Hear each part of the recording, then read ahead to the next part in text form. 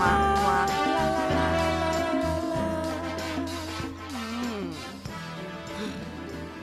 and welcome. I'm Jillian Raymond, the co-creator of Juicy Bits and a Coalition Snow ambassador. And I'm Jen Gurecki, your co-host and the CEO of Coalition Snow. For those of you who are with us in Season 1, we are glad you're back. For those of you who are new, get ready to laugh, cry, and maybe pee your pants a little.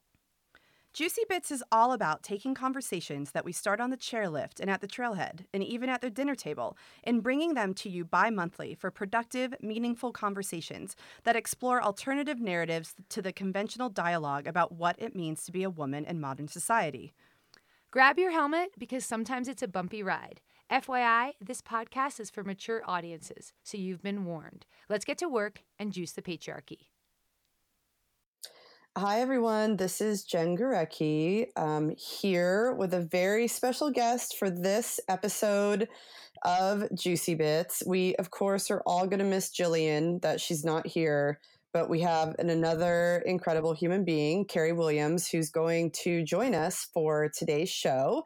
Carrie, welcome to Juicy Bits. Thank you so much for having me. I'm super excited.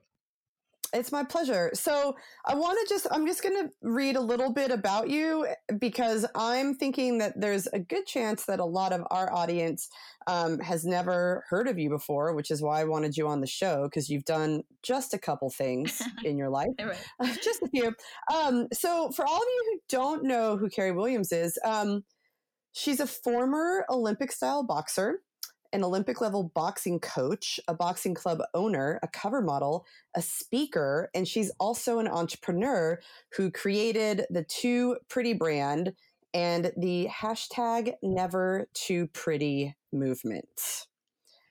That is correct. No big deal.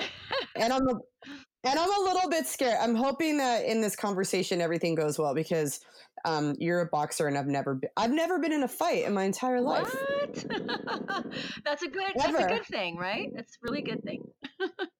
I think it's a good thing. Yeah. Have you ever been in a fight not in the ring? Let's get into it. I have when I was a teenager. So I was picked on a lot as a kid.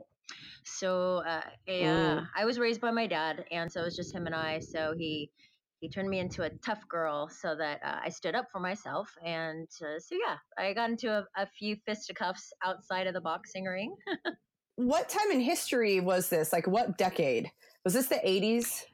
The 90s? Let's see. Well, the early 80s, I would say. Yeah. So I was born in 72. So I spent a good time of, my childhood in the 70s, which was amazing.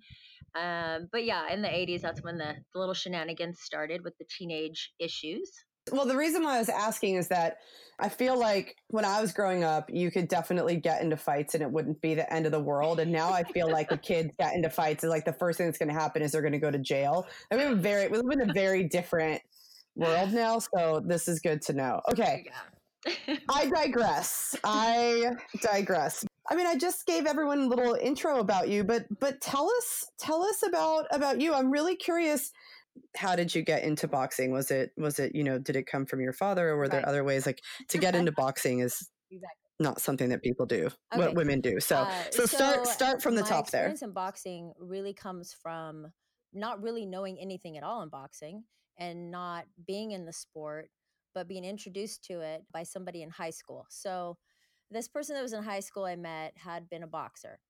And when I was graduated from college, as I have an environmental science degree, I would hear him say, "Oh, there's no boxing gyms that you could actually come in and work out as just a regular person. So you couldn't come in and say, I want to learn how to box.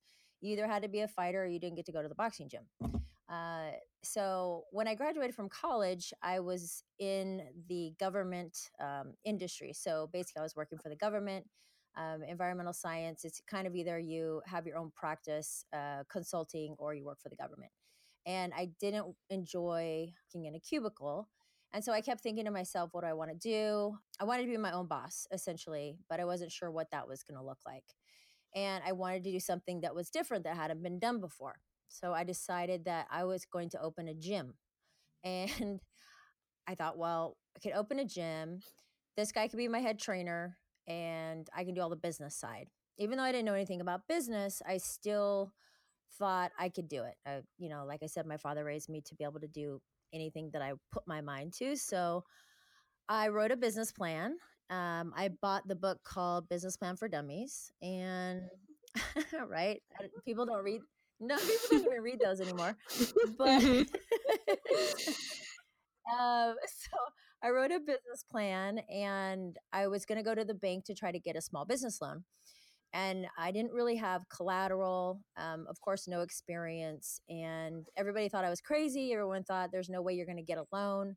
You don't know anything about business. And, you're going to go in there, a 25-year-old, woman, and ask for money. So I didn't listen to anybody, and I made an appointment with the banker, and I went in. This was when you could go in and present your pitch to a banker. And which you cannot do that anymore. Let's just be really clear that you do not get loans like that at all. I'm just like kind of giggling at it. Like, this is like business plan, talking to a banker. This is it's very old school. It's okay. Okay. Continue, please. So I went in, I presented everything, and I was pretty pumped about it, of course. So came in with all sorts of energy, and my mind was set that I was going to make this gym successful, irregardless of if I hadn't even worked out. Okay. He looks at me and he says, "You know what?" He says, "I'm going to give you a feel-good loan." And I was like, "All right, awesome. Like, what is that? I don't know what it is." And he says, "Well, I feel really good about the project. I feel really good about you. And I feel really good that you're going to pay us back." And so there you have it. I got my first SBA loan, and it was $40,000. I cannot even believe that. You got a loan. Okay, yeah. To all of you listening, this does not happen. It doesn't happen now. No, it doesn't. I know. I wish it did, but yeah, it doesn't. So I was fortunate. I made it happen, and then I was into looking for a building and learning how to negotiate leases for commercial space, learning about tenant improvements, and so on and so forth. So here I am, just learning away about all these things I had known nothing about. And I opened my first boxing gym in the neighborhood that I was from, because it was a redevelopment area. So there were a lot of grants that they were offering for the area. And it's a really bad neighborhood, obviously. But so I found a space. The funny thing is that I dealt with a couple of different real estate agents, and most of them were men. Actually, all except one was a female. And they all had quite a little like scoffing attitude toward me as I was looking for space. Mm-hmm. I'm a 25, 26-year-old woman, and they're looking at me like, yeah, right, you're going to open this gym. Yeah, whatever.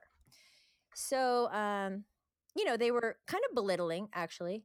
And so, but I met this woman, Joanne Shapiro, and she helped me out tremendously to find the perfect space. And she was so supportive and so helpful. And it was like the first experience of me like feeling a part of a female community. Like I was like, yeah, she's got my back.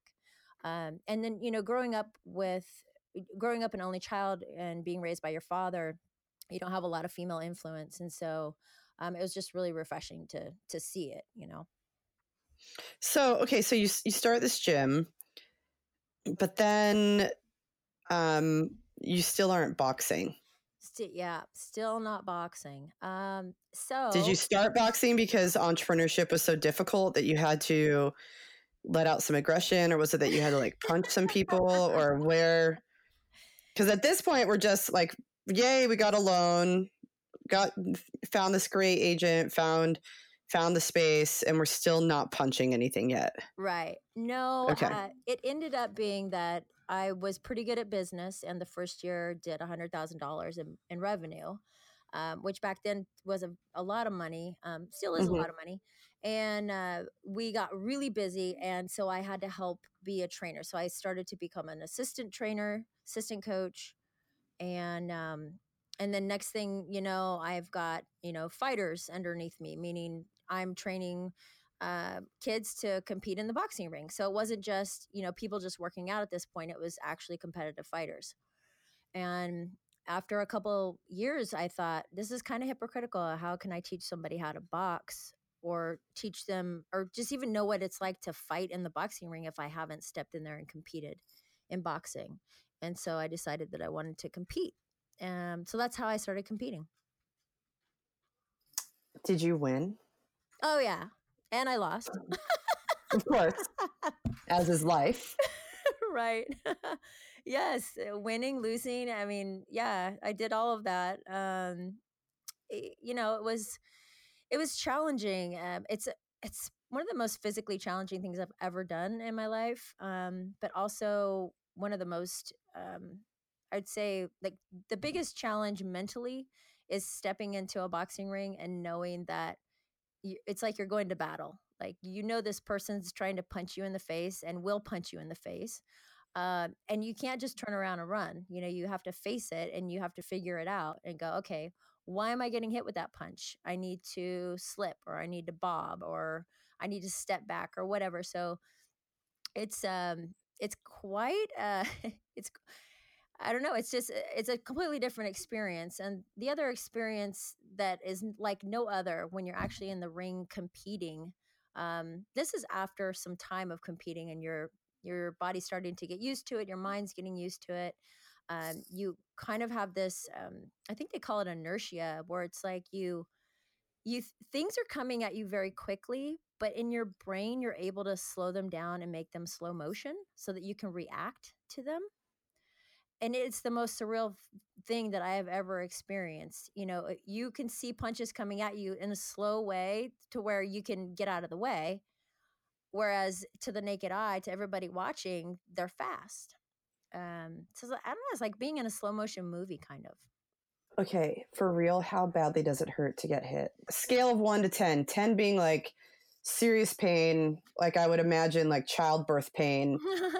1 being I have a paper cut. What is that pain like of getting hit in the ring? You know, when it happens, unless it's a punch that's going to give you a concussion, you don't really feel it. Really? Yeah, because your adrenaline's so high. I think it's probably like similar for, you know, maybe somebody who's snowboarding or something, and you know they're just like killing it, and then all of a sudden they bail. The initial, like, they could have broken a bone, but initially they don't really feel it. Doesn't hurt right Right. away. But then after, you're like, oh shit. Yeah. So it's like that. It's just your adrenaline's so high that right away you don't feel it, and then afterward you definitely feel it. A lot of recovery, huh? Yeah, depending on the fight. So if it's a tough fight, then yeah, it takes a bit of time to recover. I've never been knocked out in boxing. I actually was knocked out snow skiing though.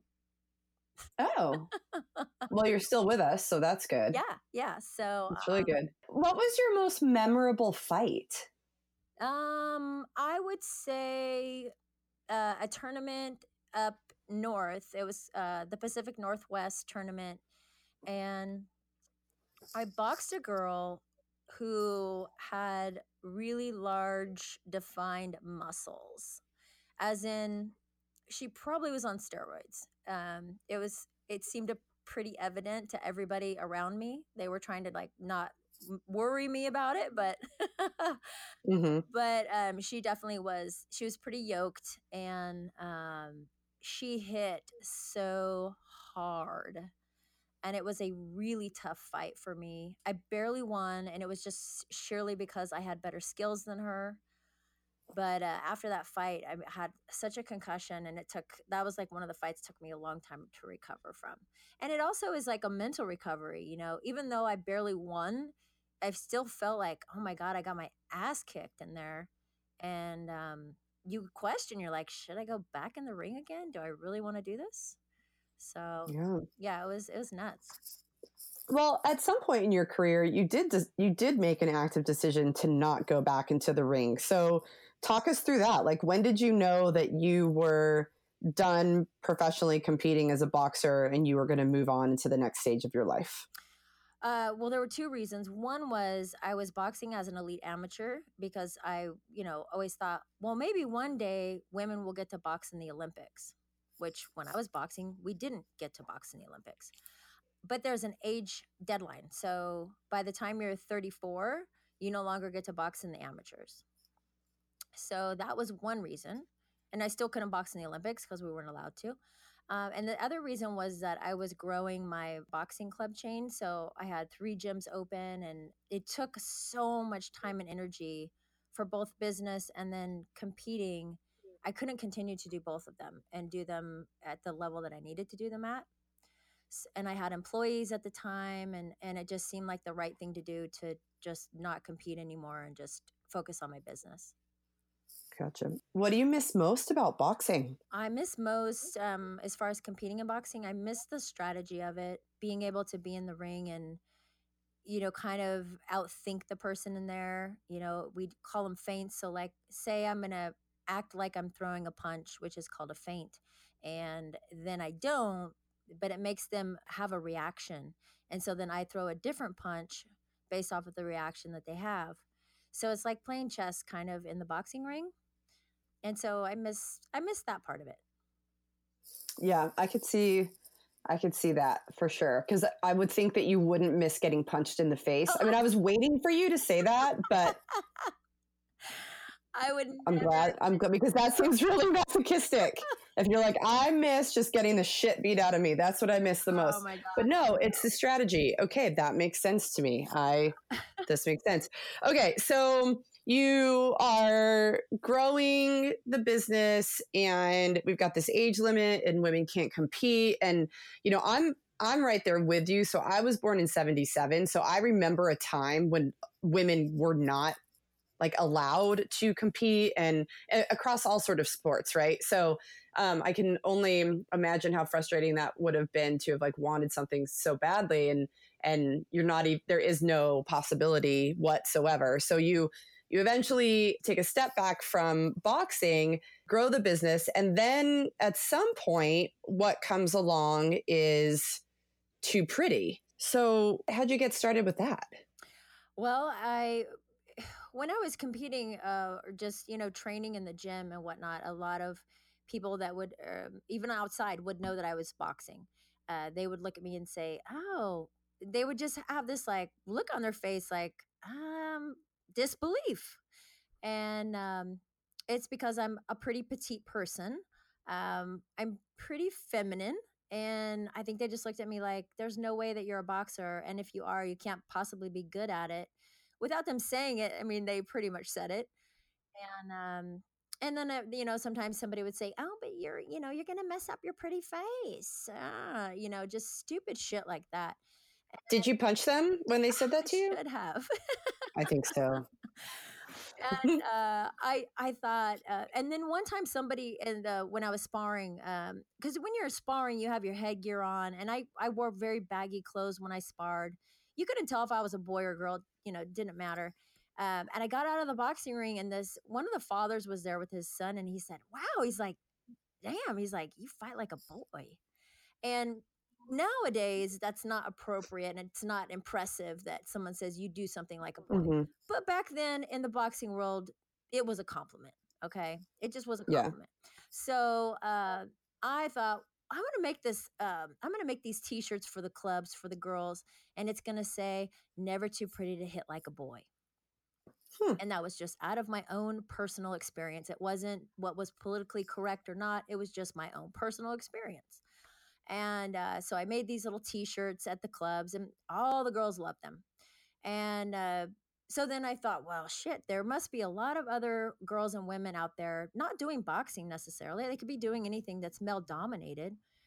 And they're told similarly, yeah, you probably shouldn't be doing that because you're a girl. And it just got me to thinking, maybe my purpose is to have more outreach to the female community and reach out to those that maybe have been, maybe have been stifled by somebody saying you shouldn't do that, and then they don't do it. I mean, maybe they didn't have somebody strong as a role model that said, you know what, F them, you can do it. So I wanted to be that. And so that's why I created the Too Pretty brand. but it's grown quite a bit since then. So it started off as you making teas for some of the women in your gym, but now you are, I mean, you're you're a brand. You're recognizable. You have, I don't, you have like a couple Instagram followers, Right. just a, Just a few. just a two. I don't know, almost 50,000 Right. followers. So I mean, obviously you like to take risks. You like to do things that women in particular don't do. You clearly like to prove them wrong, you know. So yeah. Oh yeah. Oh, I have I a lifetime full of naysayers.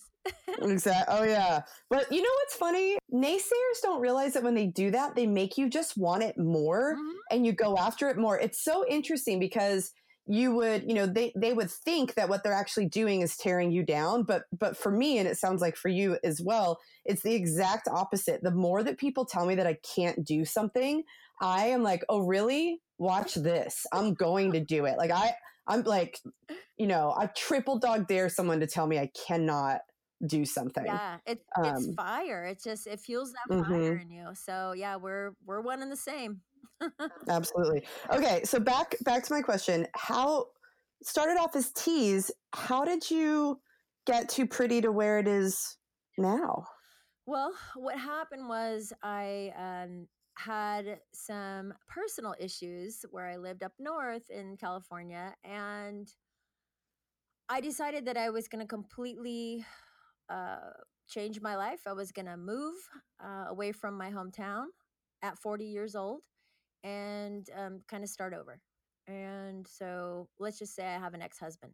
Um, Okay. so I gave 30-day notice to where I was living, and then I decided I was going to keep the gyms up north, run them from afar, open a new gym in Santa Monica, and then that was going to be my moment to start the brand on, you know, a little more grandioso level. So that's what I did about 6 years ago, and I think I had about $2,000 in my account to start the brand, and I paid someone to do a website, and I bought like the first order of halter tops and t-shirts from a manufacturer actually that I had used for my boxing gear for the gyms. That's how it started really. And then from there, I felt like Instagram and, you know, the whole social media thing was really important. And I wanted to create a movement, which was what you were talking about earlier, the Never Too Pretty movement. And so I thought, well, I want to have girls and women get on Instagram. I want them to take a picture of themselves holding a sign up, and then it says Never Too Pretty to, and then it would be whatever it is. It could be never too pretty to race cars. It could be never too pretty to be a professor or whatever. And then I would have them take a photo of them holding the sign, post it on their Instagram, hashtag the whole bit, and then tell us their story. And that's how we started to create the female community around Too Pretty. Awesome. When you look forward, do you have anything in the works you can share with us? Or do you have sort of an evolved mission or vision of where you'd like to see it go? Oh gosh. You know, I don't have more of an evolved mission as I have before. And the mission has always been to at least generate enough profit to where we can give back to the girls. And, you know, it is a movement and it's a message, and it's kind of been that. So it hasn't been this super profitable company that I know it can be. But it's, you know, me being pulled in a lot of different directions aside from Too Pretty. You know, I still have my boxing club here. I have a new company called Boxing and Barbells. So, you know, it's just all of those things. But there's a woman, Brittany, who has been helping me a lot with the brand, and I just recently gave her a large percentage of the companies to help take over operations so that we can get to the point of where I see Too Pretty and where it can go. And this just all actually happened like just a few days ago.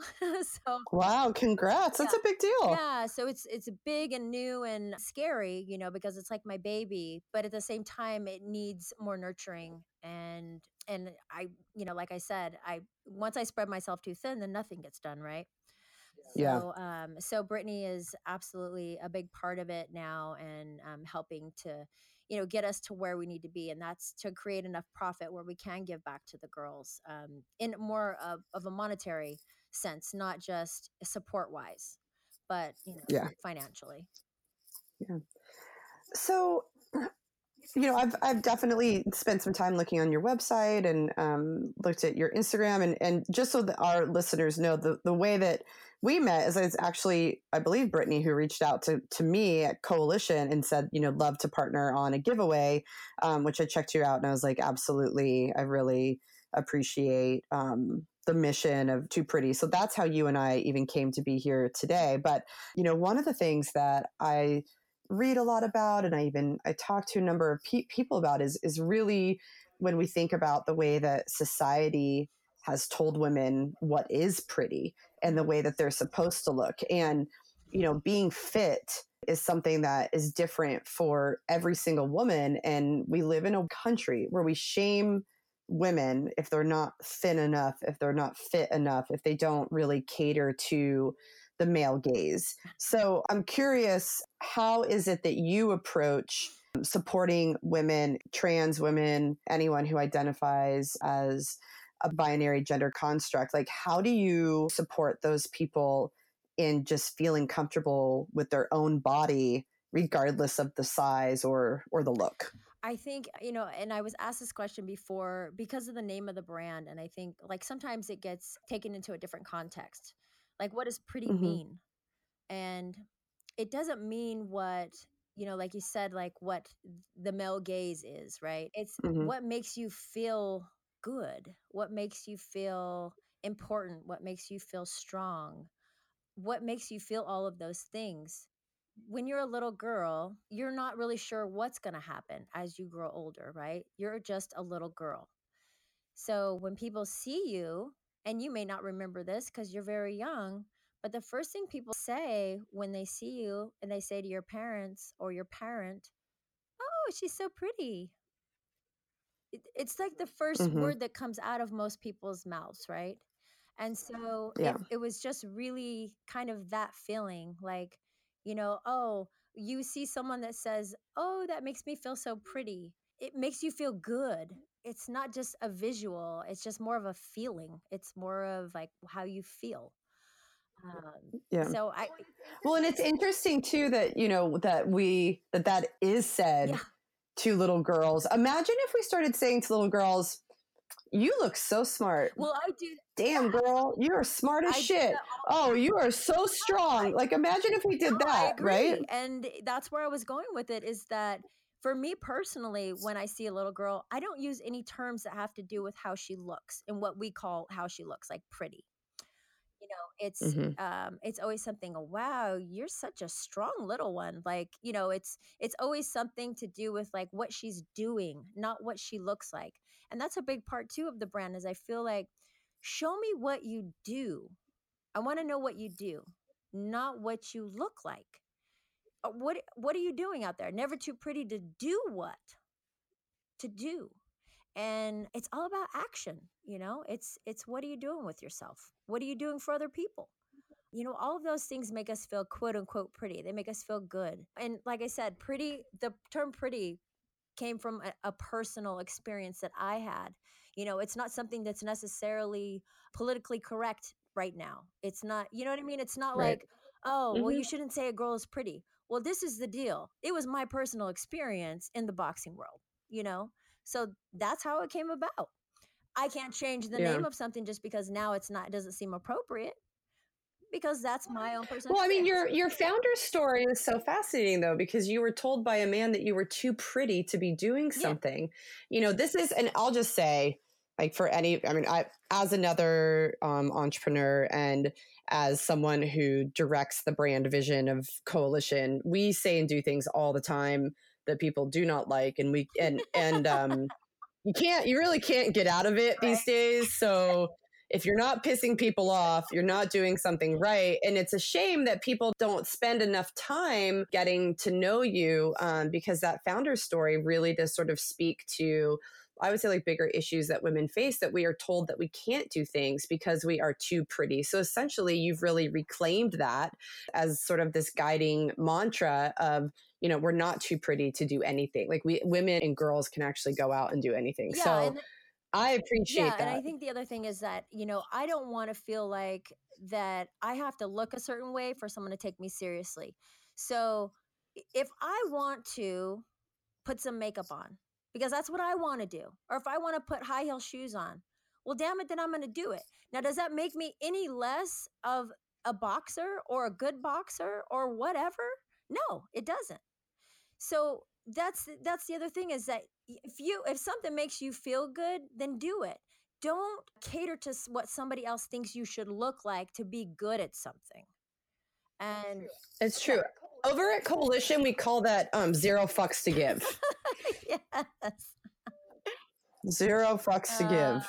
Don't worry about what other people are saying and doing. So I mean that's essentially what the brand is. And it's tough because there's a lot of PC stuff now with, like, like I said, when I started and it said never too pretty to hit like a boy, the first line I ran said that, like a boy. And then and then there was a big campaign that came out, and it was the Like a Girl campaign. Do you remember that? That was like 4 or 5 years ago, maybe, something like that. And then immediately, once that campaign came out and it was viral, then everybody was on that. And then all of a sudden, I got a bunch of nasty messages saying, well, why can't it be hit like a girl? Why can't it be this? Why can't it be that? And it's like, well, wait a minute. Before, no one had an issue with it, and now all of a sudden there's an issue with it. So, I took out Like a Boy because I do feel like you can be a girl and you can hit like a girl, and you can be just as powerful as what Like a Boy would be. And I truly do feel that. It was just that my own personal experience was where the brand was derived from.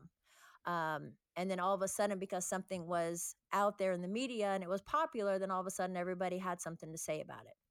But you understand what I'm saying. Yeah. Absolutely. Yeah. And it's just, things evolve, and as they evolve, we learn different things. And then on in addition, I think that people don't necessarily understand that we get to places in society where we're allowed to make changes.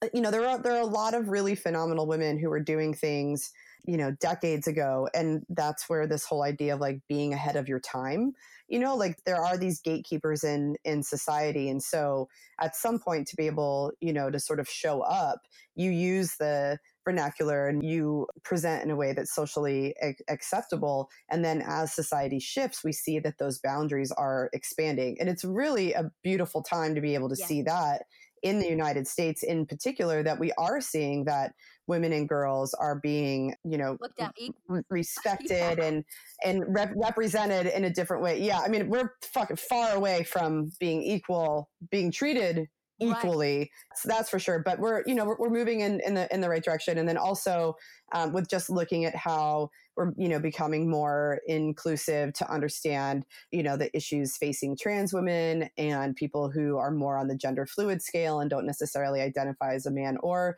a woman. And then we're looking at like, how do you bring in people of color?